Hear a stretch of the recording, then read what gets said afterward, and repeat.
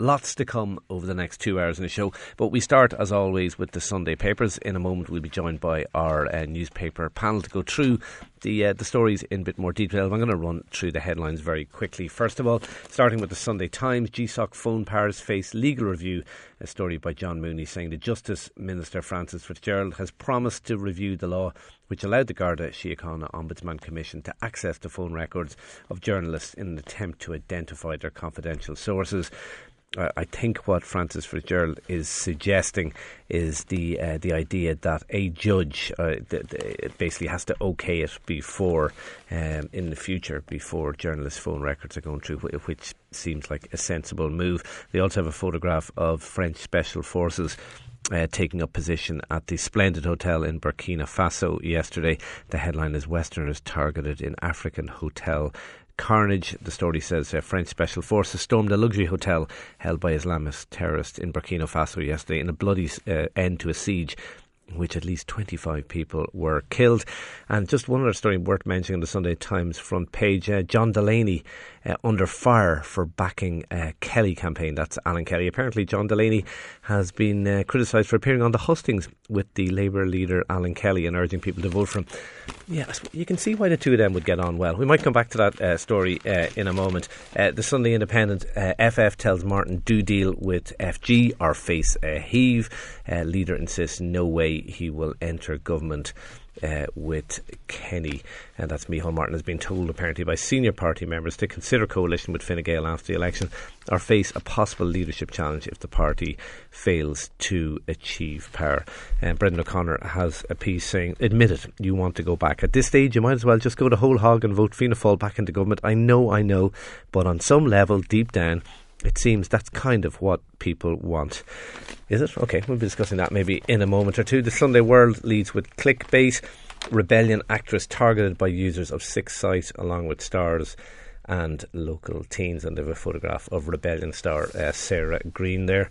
The Irish Mail on Sunday, Graham Dwyer, why I'll be freed.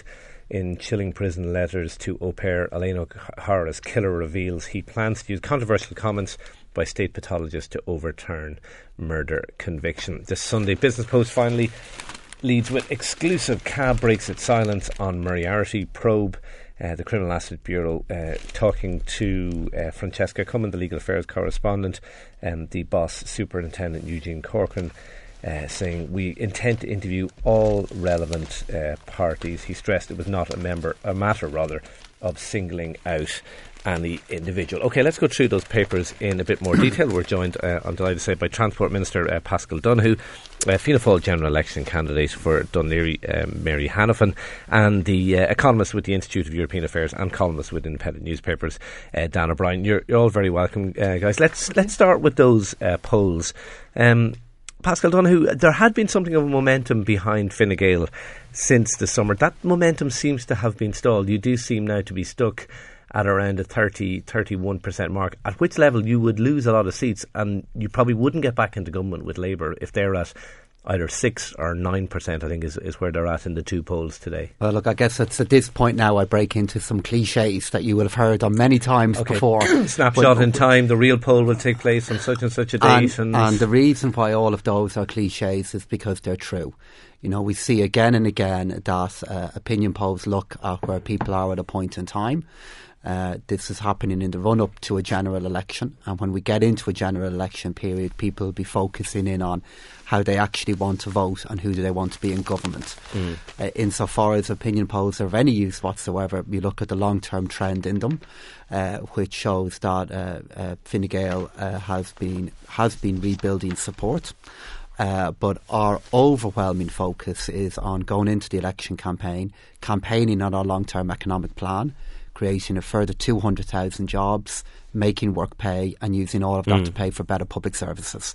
And that's what our focus will be on. If this were replicated, and look, you're absolutely right to point out the health warnings, but if this were replicated, if either the Business Post poll or the Sunday Times poll were replicated in the general election, the coalition would not get back, certainly in its current form. It would need support from others. And with respect, Shane, I'm not going to comment on an election that hasn't even taken place yet here. We have seen in so many elections, both here in Ireland and abroad, that when you get into the election campaign itself, people really begin to focus in on what they want, who they want to represent them, what kind of government they want. The election will be soon. Obviously, it's up to the Taoiseach to decide when that will happen. And as I said, we'll be focusing in on our long-term plan. We'll be campaigning on that and pointing to what we have achieved in office with the support and resilience of the Irish people, and asking for their support to keep Martin this recovery said you want going. a coronation. The Fine Gael don't want an election, they want a coronation. Nothing can be further from the truth. There's no party more aware of the difficulties the Irish people have gone through, let alone the importance of this election. The central question will be, how do we keep this recovery going? We're in a situation where we now have the fastest growing economy in Europe. We've seen over 130,000 more jobs created, but people need more than that. While there is recovery underway, more people need to benefit from it, more people need to participate in it, and we'll be campaigning on the platform of how do we keep that recovery going. OK, Mary Hanafin, I mean, the polls interpreted by the media as good news for Fianna Fáil, but it's all margin of error stuff. I mean, you're still only a little bit up from where you were in 2011, which was pretty poor. We could all do the cliche bit, and every politician, I think, said it's a snapshot in time. But the reality is, there's been a snapshot in time for a long time for Fianna Fáil, hasn't there? You see, as a politician, you really don't like it when you're down in the polls, and you take kind of smoke satisfaction when you're going up a little bit in the polls. And I think for Fianna Fáil, the important thing is that we've started to go up in the polls at exactly the right time. At the time when people are starting to think who they're going to vote for in the next election. So you could just as easily go down -1 as well. Well, we didn't. We actually went up in both polls. We went up 2% in the Sunday Business Post poll, and we went up 1% in the Sunday Times poll. So insofar as you can show a trend or a direction, at least it is going in the right way. And I think that's because people have actually started to focus on the election, the formation of the next government, and who they're going to vote for. I think particularly from being out on the doors, they know who they're not going to vote for. I think that's becoming clear.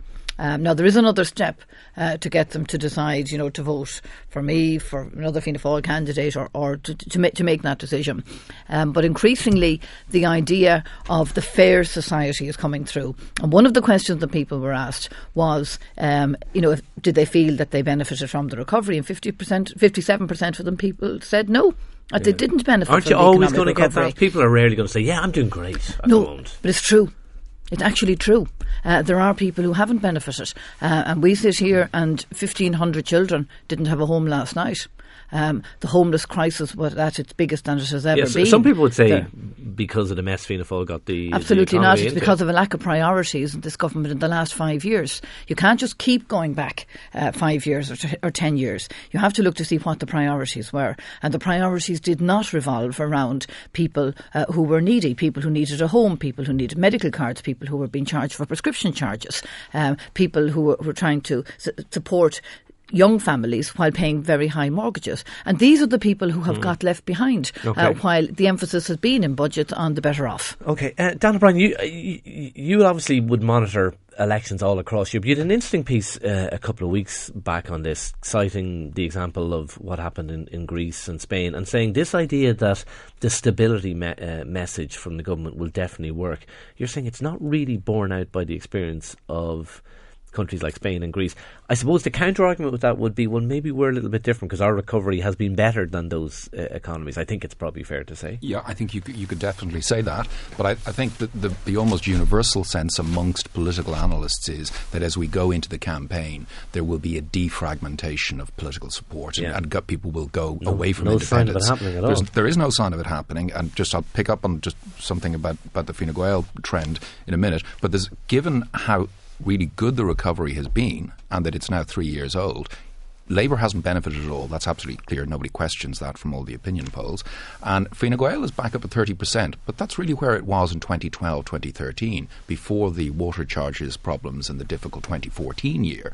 So really, if you compare where Fine Gael is now compared to 2012, 2013, when the economy was on the floor, you've still to see a benefit feeding through to Fine Gael. So my point about what happened in other countries, particularly other southern European countries, and indeed further afield, is that really has been a change in politics. People are a lot less happy with the centre-left, centre-right, and they're moving further away. There is a fragmentation of the vote, and I'm just not convinced that when people come to look at who they want to vote for, that they will go back to the mainstream parties. And just an interesting thing from the Sunday Business Post today, that one of the questions was, now that we are out of the recession, we need a change of government in order to deliver a fairer society.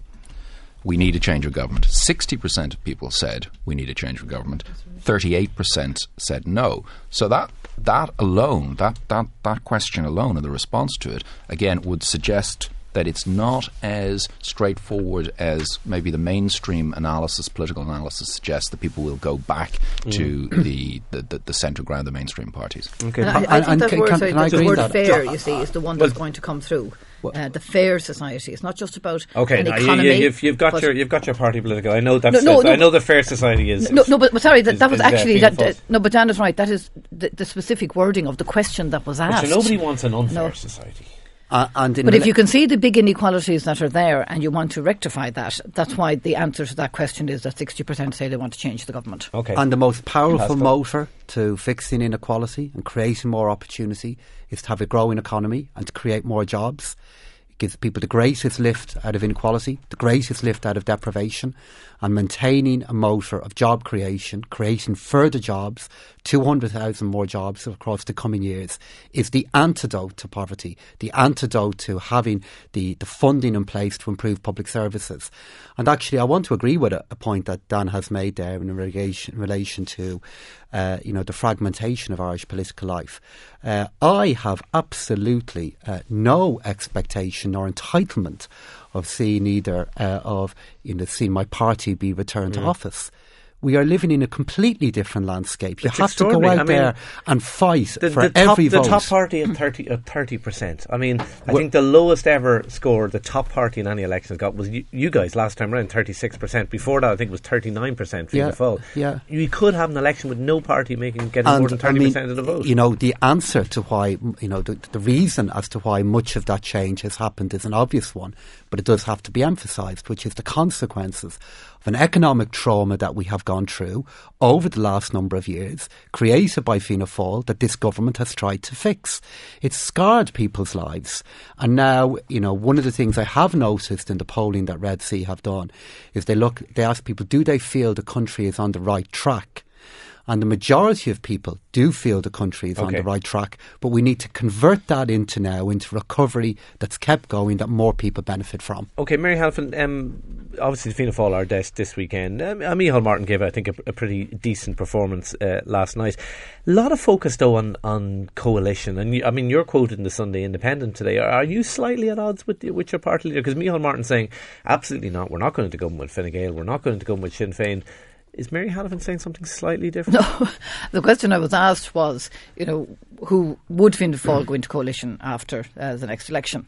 Now, we're very firmly setting out our stall as a single party who could lead a government. Not to be a minor party in it. And I think his speech last night was very punchy, upbeat, full of substance, and attacking the direction the policies have taken, not just on the economy, but also in the way the inequalities have developed. I was saying quite clearly, under no circumstances would Fianna Fáil go into coalition with Sinn Féin. Okay. I just would not countenance that. And Fine Gael? The question about Fine Gael was then, could you work with Fine Gael? Yes, I think there are elements that we could work with Fine Gael. We would have to change a lot of their social emphasis, but we could work with them. My problem with that would be that it would leave Sinn Féin as the largest opposition party, and that would open the door for them for the following election. Now, that would not be in the best interest of this country. Okay, so are you saying no to Fine Gael as well on that basis? So are you in agreement with your party leader? Yes, I'm in agreement with my party leader. I mean, as I was saying, you could talk to the Fine Gael and you could work with them in the way that I would never talk to Sinn Féin, Anti-Austerity Alliance, a lot of those very left-wing parties, because I think all they do is talk about destructive politics and negative policies, and we've yet to see, and hopefully we will, over the election, to see what do they actually stand for.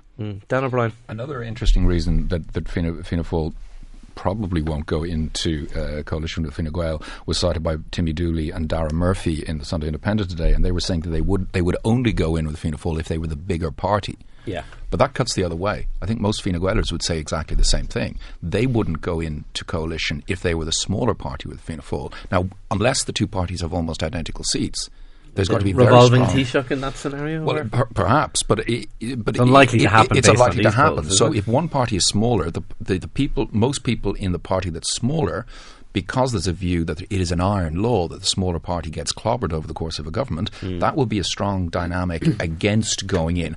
So if one party is smaller, the opposition in that party to going in will be very strong, and that will militate against a grand coalition, Fianna Fáil, Fine Gael, I think. Paschal, do you have a view on this? Because there are people in your party who think, you know what, a Fine Gael, Fianna Fáil coalition mightn't be such a bad idea. And I'm not one of them. No. I believe the Fine Gael, because I believe the combination of Fine Gael and Labour, which are two very different. Grant, that's your first choice. But if that doesn't fly, again, that is the.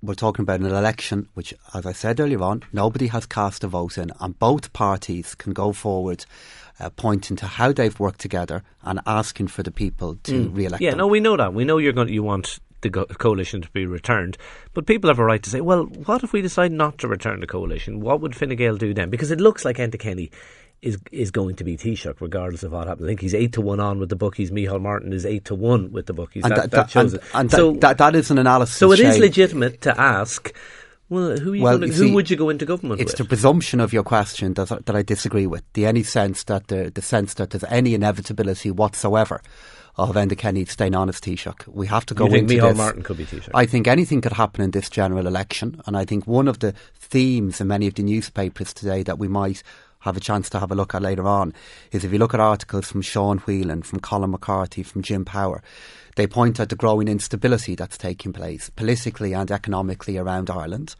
and will be contending during the general election that crucial to how to manage all of that will be having a stable government, just as a stable government helped our country navigate its way through very choppy waters. Pretty stable, wouldn't it? I mean, you could have a fairly comfortable majority. And there's two reasons why I do not want to see that happen, and believe that a Fine Gael Labour one is a better government than anything than what either party could achieve there. The two reasons are, first, I believe the damage that Fianna Fáil did do to our economy between 2007 and 2011 does not make them fit for office. Their policies wrecked our country, and they should not, and we'll be arguing just during the election campaign, the repetition of those policies could destroy our country again. And secondly, I believe it is important. The policies, by the way, that you all advocated as well when you were in opposition. We should say, in the interest of fairness, I don't remember Fine Gael opposing tax cuts or spending increases at the time. But hopefully, and you'll also remember Richard Bruton coming out and arguing against benchmarking. Yeah, one swallow doesn't make a summer now, in fairness. It's a hell of a swallow. Yeah. Now, the benchmarking, given that the majority... It's €1 billion in the context of about 100 billion that was spent around given that the majority of wage increases, given that the majority of spending that happened across that period was absorbed in wage increases, and you also heard Richard arguing the point as finance spokesperson that the fact that we had an economy that was over-reliant on construction, wasn't diversified, posed a huge risk to what could happen to our country. That's what happened. Yeah. And if you look at I don't remember Enda Kenny warning about that in advance and saying there's too much emphasis on construction, but look, anyway, we'll... Mary Hanafin... I think people are a little bit tired of the mantra now, that it was just Fianna Fáil that wrecked the economy. And if there's one thing that the banking inquiry did... Well, you were in government when the economy was wrecked. If there's one thing that the banking inquiry did, was that it highlighted that, yes, where there were failures of over-dependence on the construction industry, which I accept, but there was also failure of banking, and there was failure of regulation, and there was also an international crisis. And Fianna Fáil wasn't in power, as we point out, in Spain, in Italy, in Portugal, in Greece, all of whom suffered huge economic crashes as well. So people have now seen the bigger picture, and they accept that. And you're quite right in saying the Fine Gael didn't shout stop. I mean, I was Minister for Education at a time where I would quite happily have spent more money if I had been given it. But I was being screamed at, never mind shouted at, across the chamber to spend more.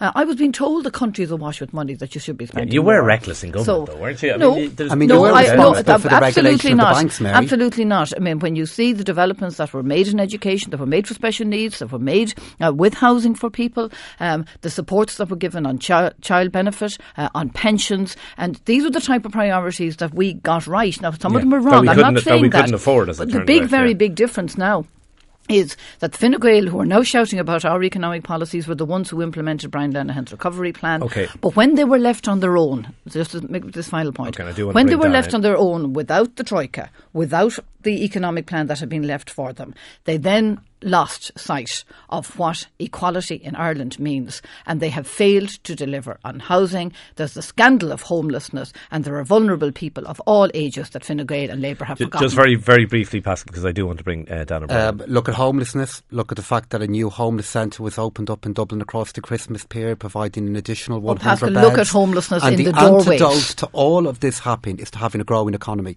And I read Micheál Martin's speech last night, and what I was struck by was the presumption that economic growth is continue in the future. He talks about job creation, but there's no plans for it. The presumption that our economy... Well, it was really striking in the entire manifesto, in his entire speech last night. There was just an assumption that the economy will keep on growing. No analysis of what needs to be done to make that happen. No suggestion of a long-term plan to deliver growth for our economy. There's a fair few presumptions in the promises of Fine Gael are making that the economy... Sorry, if I may, and Enda Kenny will do the same next week. I'm sorry, Paschal. Hang on, one voice. Let Paschal answer the question. We've already outlined very clearly with the plan that we have there that we are saying that with growth that would happen within the economy. We've outlined what we will do to deliver that. We'll do more during our election manifesto, but by allowing government expenditure to grow at a slower rate than overall national income growth, we will use that and other measures to fund the abolition of the USC. As I suppose the neutral observer here in the studio, Fine Gael and Fianna Fáil, can you see a reason why they shouldn't be in government together? Well, certainly not from a policy perspective, but for those political reasons that Mary has alluded to already, that it would leave the opposition open to Sinn Féin, and that could lead to a major realignment in politics, and the other reason that it could end up with a smaller party, either Fianna Fáil or Fine Gael, withering away as so many other smaller parties have done in the past. So it seems more political than policy. The arguments against a grand coalition of Fianna Fáil. Interesting, just Dan, and we do need to go to a break. Interesting, Micheál Martin, first time I heard him yesterday in that speech, sort of saying Brian Lennon was the start of the recovery of the economy. Fianna Fáil have been kind of afraid to make that point because they're associated with the economy crashing. But he said that in his speech last. I think Fianna Fáil have been banging that drum that that the plan that the government inherited was largely their plan, and therefore Fianna Fáil like to take some credit for the recovery. That it was largely a plan put in place by their government. They took tough decisions at the end. They admit they made big mistakes before the boom, but once the crash happened, they took these very tough decisions, and effectively the current administration inherited that plan. So I think that's a drum they've been banging for quite a while. And Paschal, just before we go to a break, you're saying you don't want a Fianna Fáil coalition. Would you serve if Enda Kenny decided to go down with? Look, you're not going down that road. You're asking me again and again about an election. If you could that see the body happened. language now, listeners. All that's missing here from the table now is a huge crystal ball, and I'm not going to put one on the table here. I've made clear what my views are on the matter, and I think that the Taoiseach has already made clear who will be campaigning with during the election. All right, okay. Our guests are Paschal Donohoe, Mary Hanafin and Dan O'Brien. They're staying with us. More from the Sunday papers after this short break. Okay, welcome back to the Sunday Show. Shane Coleman with you until noon. Today we have in studio Transport Minister Paschal Donohoe, Fianna Fáil general election candidate for Dún Laoghaire, Mary Hanafin, and the economist with the Institute of European Affairs, and of course columnist with the independent newspapers, Dan O'Brien. We're going to talk about migration and integration in a moment, but just before we do, Minister, I think sport is part of your portfolio. I'm interested in your take on that story in the Sunday Times that John Delaney, the chief executive of the FAI, has been canvassing with Alan Kelly. Is that advisable for the head of the FAI? I read the article, and I noticed that the Matthew McGrath is comments on the story. Matthew's not impressed. I would respectfully suggest that Matthew McGrath would not be an impartial observer in all of this here. Nor would you be on the matter. I wouldn't be. And my own view is that what people do in their own personal time is their business.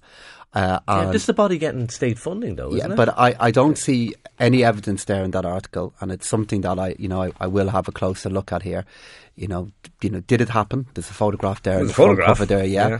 But I would be certain that John or anybody else who's involved in a public body would not be out using their public offices to advance any candidate. Well, what anybody does in their private time is their business. But what's the difference, though? I mean, are you not always chief executive of the FAI, even in your private time? Yeah, but I'd be very, be very, very important to me, and I would expect this to happen, that anybody who's leading up an organisation that's funded with taxpayers' money, would not be out advocating for any political party. Now, does that mean, are you going to be picking up the phone to John Delaney on this in the coming days? Well, actually, I do deal with the FAI and all of our sporting bodies very, very regularly, and I would be confident that John or anybody else would not do that. With respect, Mister, how can you be confident? Because he's there in a photograph beside Alan Kelly. Now, I'm not for 1 minute suggesting he's introducing himself as John Delaney from the FAI, but he's John Delaney. Yeah, but again, we have an article there that has, one source within the story. You have another incumbent TD in the constituency commenting on it. What I'd like to do, first of all, is just establish what happened here in relation to it. But from dealing with the FAI and John Delaney, as I do on many matters, as I do with other sporting organisations, I do not believe that they would be out using their offices to advocate any candidate. Yeah, a spokesman for the Labour Minister said he didn't know whether Delaney was formally canvassing for Kelly. He and Alan met a few soccer clubs about their future funding requirements in Tiptown and other places in the constituency. I couldn't say if it was formal or informal. That's John Delaney's job to answer. They've been working together over the last couple of months on increasing funding for soccer. Mary Hanafin, I think the way out for this for John is to then give his time to other candidates in other constituencies. And I have some really successful soccer clubs in my constituencies, Joyce and Sallynogan and Cabinteely Football Club. So if he'd like to kind of redress any imbalance, he can come canvassing with me out there. Okay. Minister, just lastly on this, you're saying if it's a private capacity, you don't have a problem. If it's a public capacity in his FAI role, you would have a difficulty. And I think anybody who would be receiving taxpayers' money, it would not be appropriate to be canvassing in that role. And I am confident, though, it is, of course, a story that I would read with interest, that neither he nor anybody else would do that. Okay. Dan O'Brien, you're writing in the Sunday Independent today about, it's the story of the last year in many ways, and that's the story of migration and integration and interesting developments in Germany, where the Chancellor is coming under pressure as it emerges that quite a number of the refugees aren't coming from places like Syria. They're actually coming from North Africa via Greece. And so now you can't blame these people. They're trying to get a better life as they would see it, but they're certainly not refugees in the strictest sense. Yeah, well, look, this covered analysis of this tends to go from either one side of people saying we should be extremely generous and take people in, and the other side, there's a big threat to us.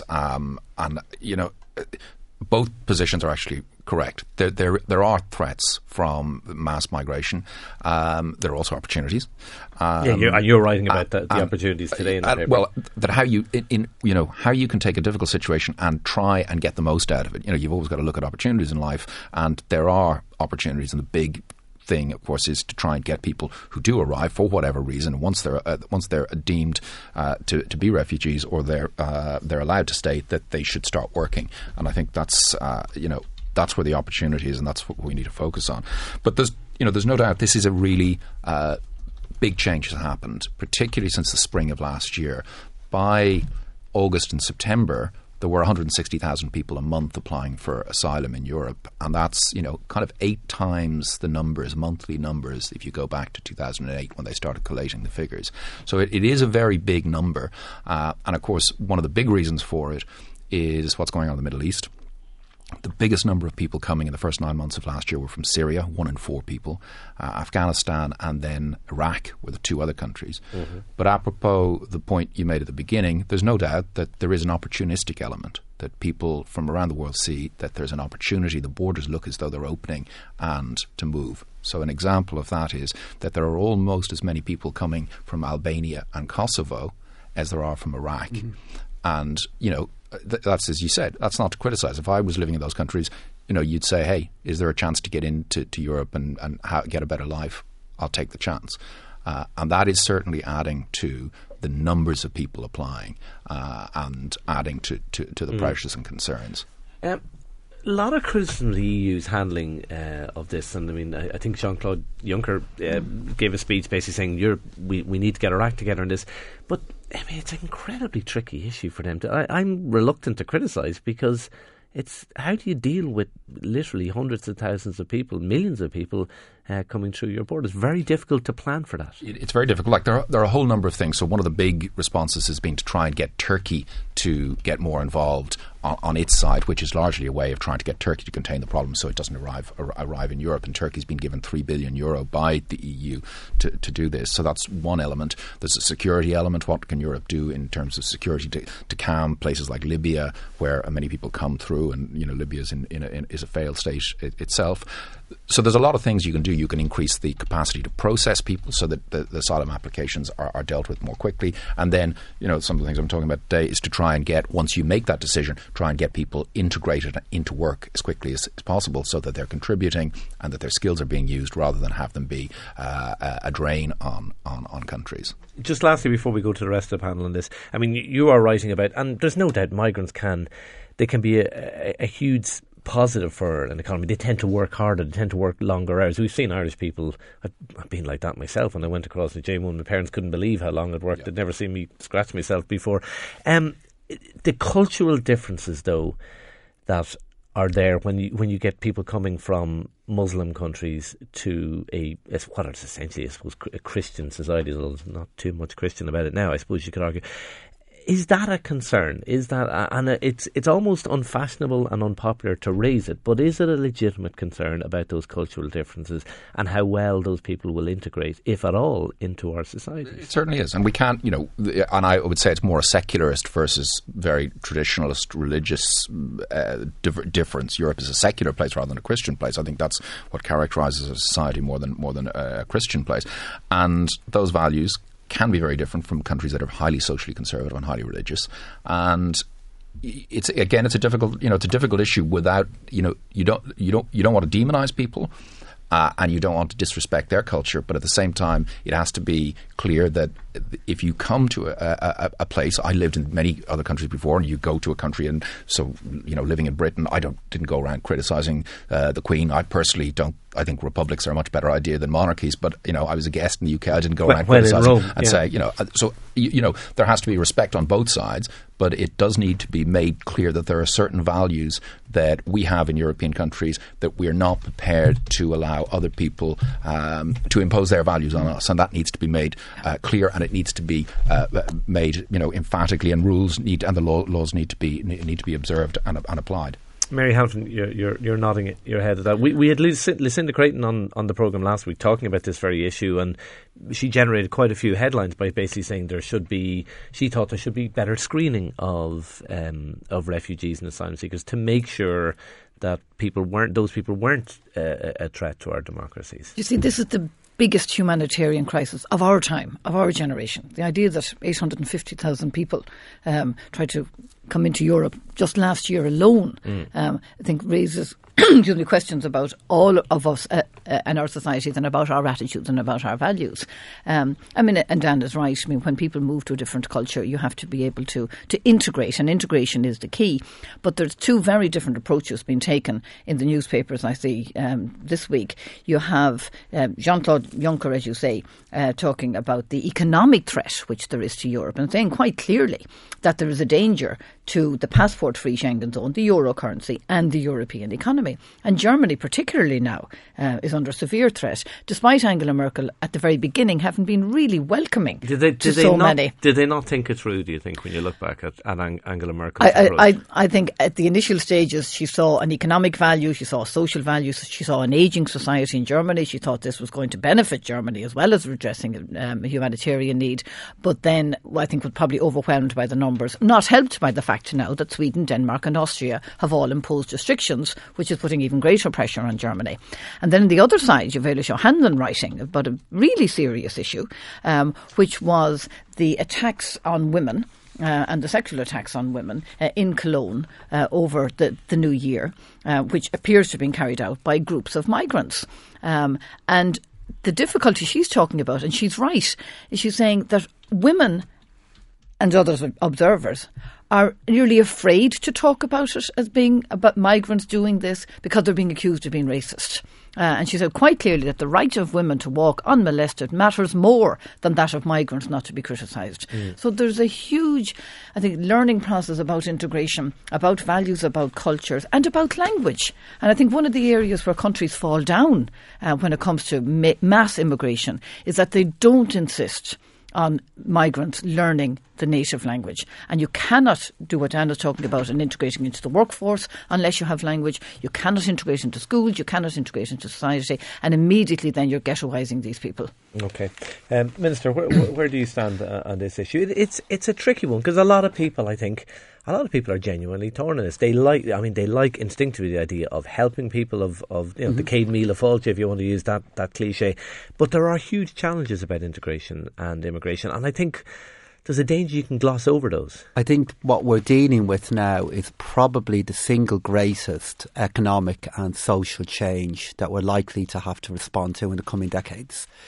If you look at the, what prompted Dan's analysis and the commentary in relation to it here, we're now seeing the largest movement of people across borders in Europe since World War II.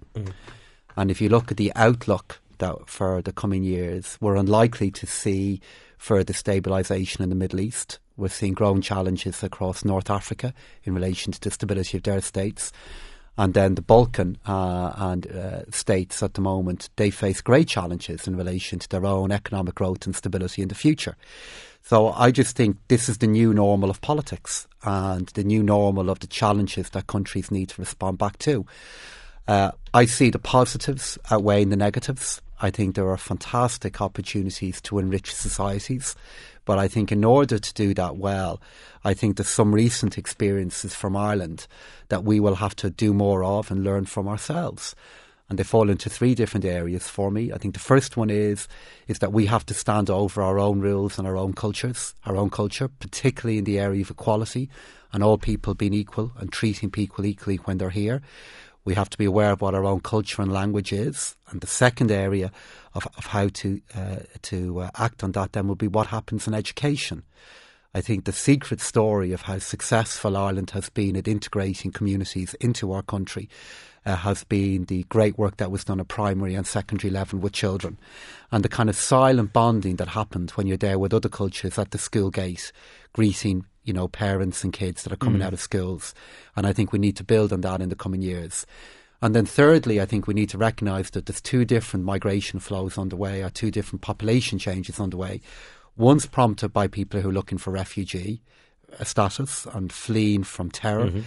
The second and larger group is economic migration, and we need to have different responses to each.